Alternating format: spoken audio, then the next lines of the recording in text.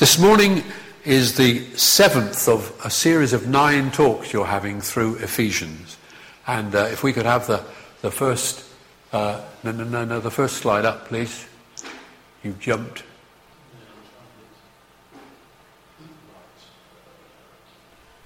That's it. Great. Thank you. And the title given for today is Walk in Purity. Older translations use the word walk to mean the whole of your life. And if you've been used to the Authorized Version, the King James Version, then over and over again the word walk, when it comes, doesn't just mean walking on the road. It means the whole activity of your life. And the 37 verses that in that reading that we had in 2 parts have one theme: that disciples of Jesus should live totally different lives to unbelievers. And Paul explains what this life of purity looks like by using 5 pairs of words which will help us to remember the message. And at the end of the service, I've got a little slip of paper to give you, which is a sort of summary of the talk with the references, so you can take it away and study it again.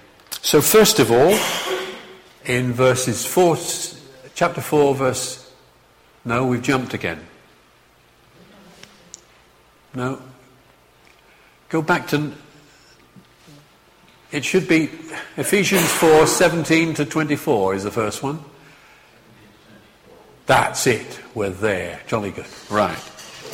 And the words, the pair of words is from futile thinking to renewed minds. In verses 17 to 19, Paul says that unbelievers are futile in their thinking, darkened in their understanding. Unbelievers are separated from God, so their minds, their thoughts, their attitudes are dark, and their hearts are hardened. That's what he says in verse 18. They are darkened in their understanding, separated from the life of God because of the hardness of their hearts. And he says that that kind of thinking leads inevitably to immorality, leads inevitably to a life of sin. I want you to remember this. It's really important. What Paul is saying here is that the way we think controls our behaviour. The attitude of our heart is really, really important because it tells us how to live. Jesus said the same thing. He had a conversation with his disciples. The Pharisees were saying that the most important thing was what you did in terms of your rules and regulations about washing your hands and all the different outward observances of the law. And Jesus said, no, it's not what goes on the outside that matters, it's what's going on in the inside. He actually said this: don't you see that whatever enters the mouth goes into the stomach and then out of the body? But the things that come out of the mouth come from the heart, and these make a man unclean. Out of the heart come evil thoughts, murder, adultery. So Paul is saying what Jesus said, that what we think and feel inside will express itself in our behaviour. And so Paul, in this first part, then goes on to say in verse 20, you didn't come to know Christ that way. You were taught to put off your old self and be made new in the attitude of your minds. Can we have the next? Paul said the same in Romans 12. Romans 12 verse 2, in a modern paraphrase, says this: do not let the world around you squeeze you into its own mould, but let God remould your minds from within. And John Stott, the famous Anglican preacher and theologian, commenting on that, said this: if you want to live straight, you must think straight.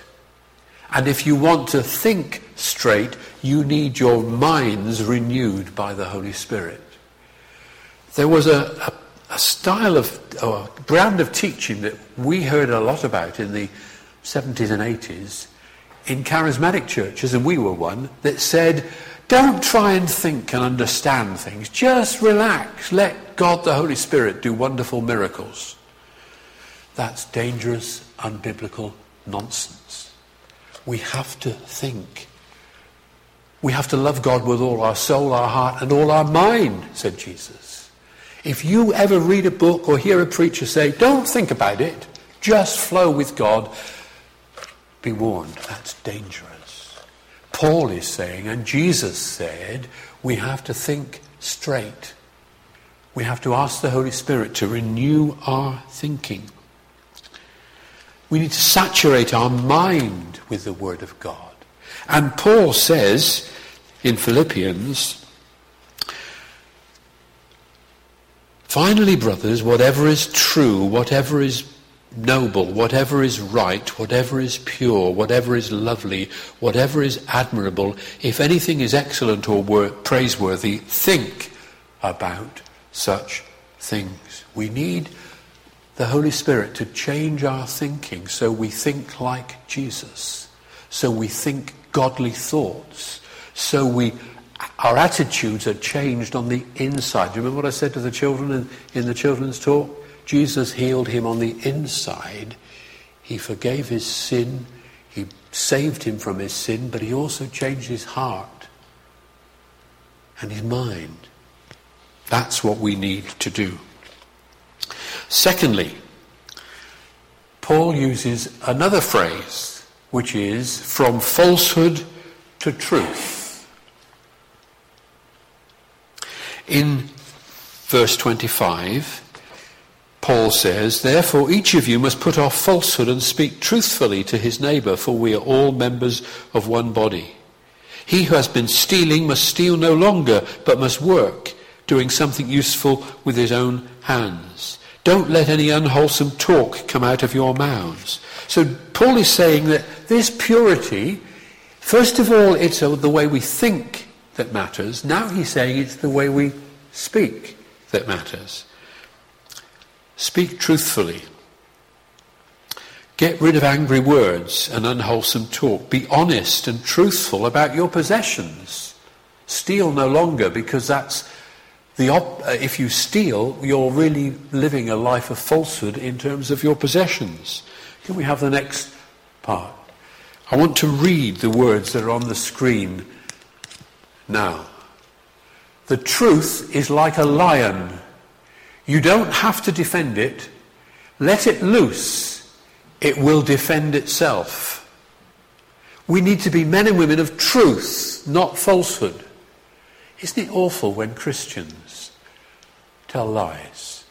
Years ago I was preaching in Bridgnorth Baptist Church, and I was talking about money and our attitude to money. And just as an aside, it wasn't in my notes, I said, so we have to be honest about filling in our tax return. And then I just carried on talking. I don't know why I said it, well I do now. At the end of the service, I was in the porch saying goodbye to everybody, and a man came, and I'd never seen him before, and he was on holiday in the area. If you don't know Bridgnorth in Shropshire, wonderful place to go for a holiday. Beautiful, beautiful place. And this man, he just shook my hand and he said, thank you, thank you. When I get home, I'm going to have to redo my tax return. That little word that was an aside, that I didn't know why I was saying it, spoke to that one man, a Christian, who suddenly realised that actually truth is to do with tax returns. Do you get it? From falsehood to truth. Truth is like a lion. You don't have to defend it. Let it loose. It will defend itself. And then we come to a verse which seems to be a sort of almost a little aside. In verse 31, he says, in verse 30, do not grieve the Holy Spirit of God, with whom you were sealed for the day of redemption. We'll see later on that the Holy Spirit is a very key part of Paul's message here about purity. And it's as if Paul has got to this part, he's talked about renewed minds, he's talked about truth, and then he says, oh, by the way, if you don't live like that, you grieve the Holy Spirit of God. So, The first pair is from futile thinking to renewed minds. Secondly, from falsehood to truth. And now we move on from malice to love. Verse 31, get rid of all bitterness, rage and anger, brawling and slander, along with every form of malice. Be kind and compassionate to one another, forgiving each other, just as in Christ God forgave you. Be imitators of God, therefore, as dearly loved children, and live a life of love, just as Christ loved us and gave himself up for us as a fragrant offering. From malice to love. We are commanded to love God. Jesus said, people out there in the world will know that you are my disciples when you have love one for another. Isn't it terrible when Christians gossip? Malicious gossip can do a lot of harm. One of the things I love about being at Forefront Community Church, it's a church that just doesn't seem to have gossip in it. I've noticed that since we've been there. There's a sort of a lack of that sort of niggly backbiting that ruins a lot of churches. And Paul is saying this life of purity, to walk in purity, means we resist, we put off malice and bitterness and rage and gossip. We put it off, and instead we love like Jesus. Jesus epitomizes kindness, compassion, forgiveness. When God began to build the church in Bridgnorth, we suddenly discovered that all sorts of needy, broken, damaged people were turning up in our church. They just appeared. And several of them, after just being there for 2 or 3 weeks, would say things like this to us. We feel love bouncing off the walls of this church. And we said, really? Really? I don't know what you mean. God was doing something new among us, giving us a love for one another that was tangible. In fact, when we began to experience the Holy Spirit in a new way, we didn't call it the baptism of the Holy Spirit. We weren't used to that kind of language. We were just a Baptist church. We called it a baptism of love. It felt as if God was coming and giving us a love for one another and a compassion and a kindness and a forgiveness. From malice to love. Love Jesus. That's a pure life. The next pair is from darkness to light, beginning at verse 3 of chapter 5. By the way, you notice that the reading didn't stop at the end of chapter 4 and then start at chapter 5. The chapter headings aren't part of the original. Paul didn't write a letter with lots of numbers in the middle of it, did he? It was a letter. And so this passage just flows. But from what we call verse 3, Paul says, among you there must not be even a hint of sexual immorality or any kind of impurity or of greed. And he goes on to say that all of that is darkness. In fact, in verse 8, he says, we were once darkness. That's a bit of a challenge, isn't it? But it's true.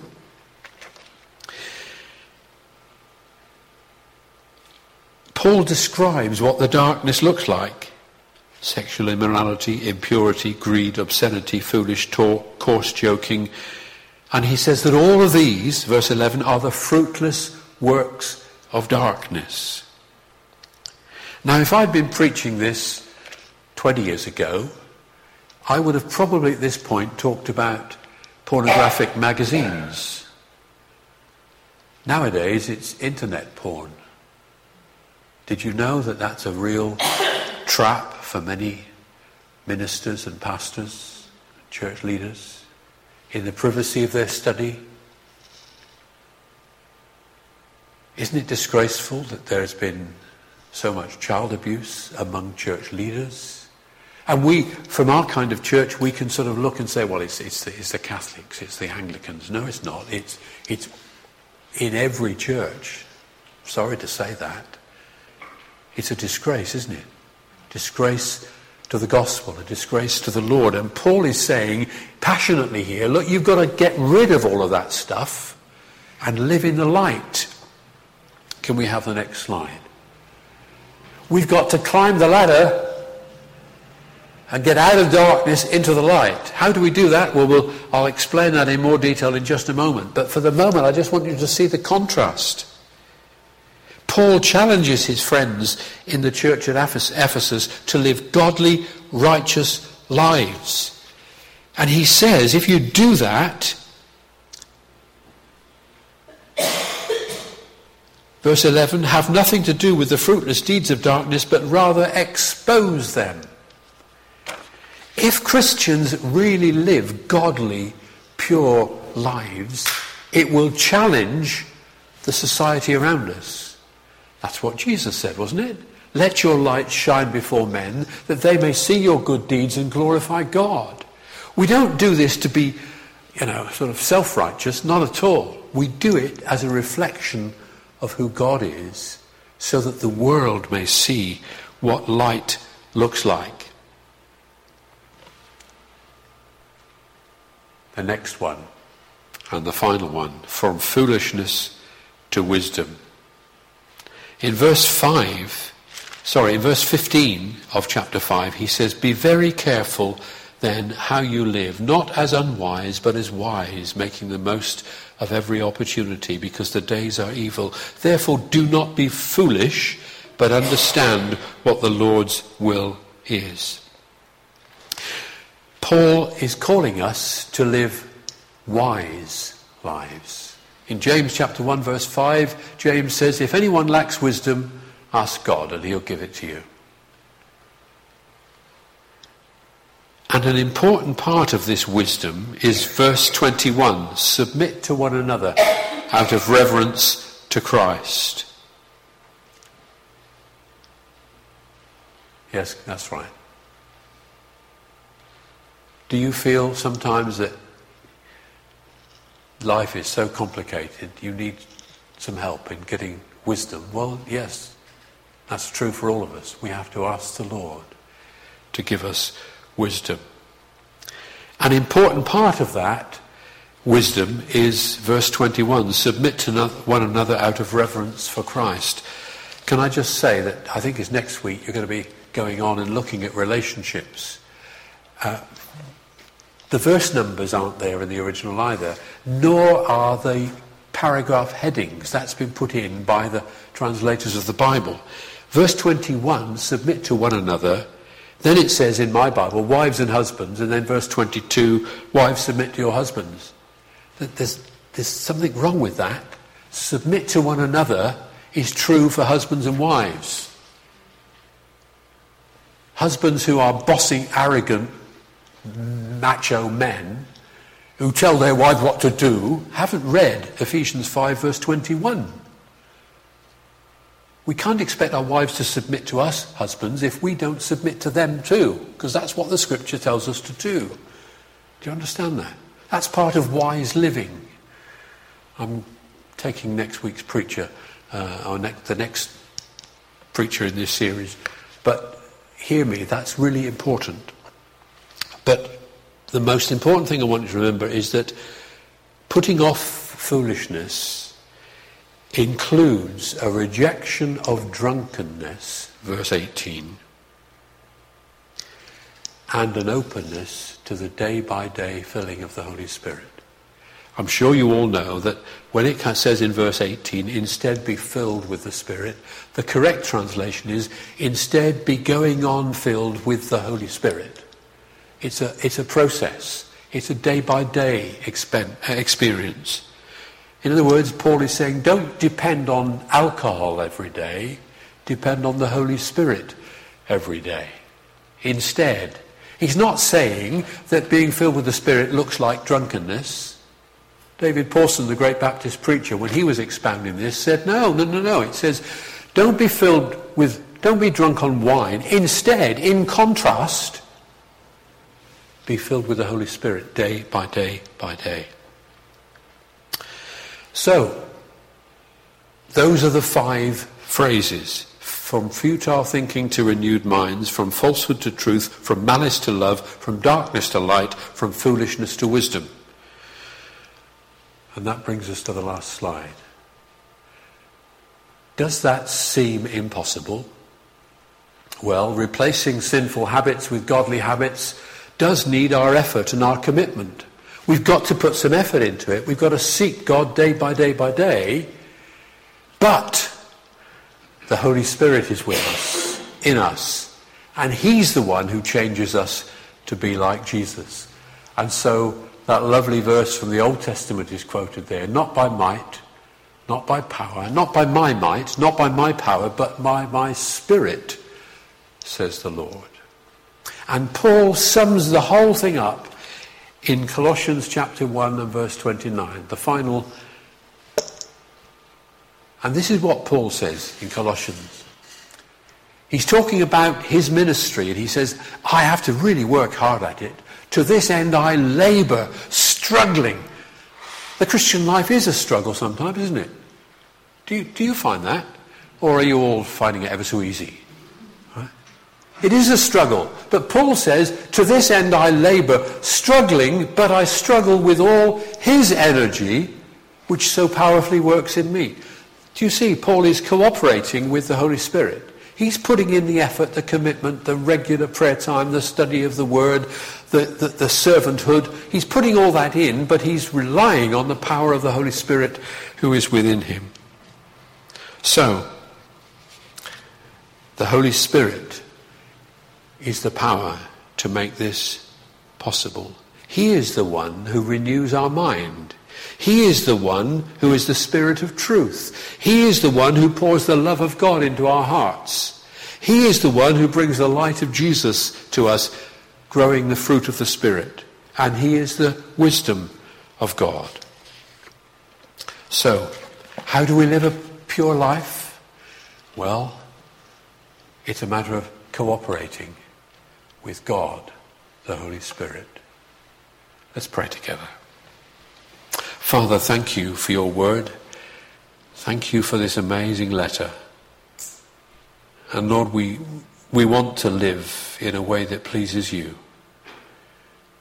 We want to share Jesus with the people in our community by our words and our lifestyle. And Lord, I pray that you'll help each one of us to seek your face, to be more committed in prayer and worship and study of your word, to be more committed to fellowship with brothers and sisters and be open to hear you speak to us through our brothers and sisters, so that we may live a life that pleases you.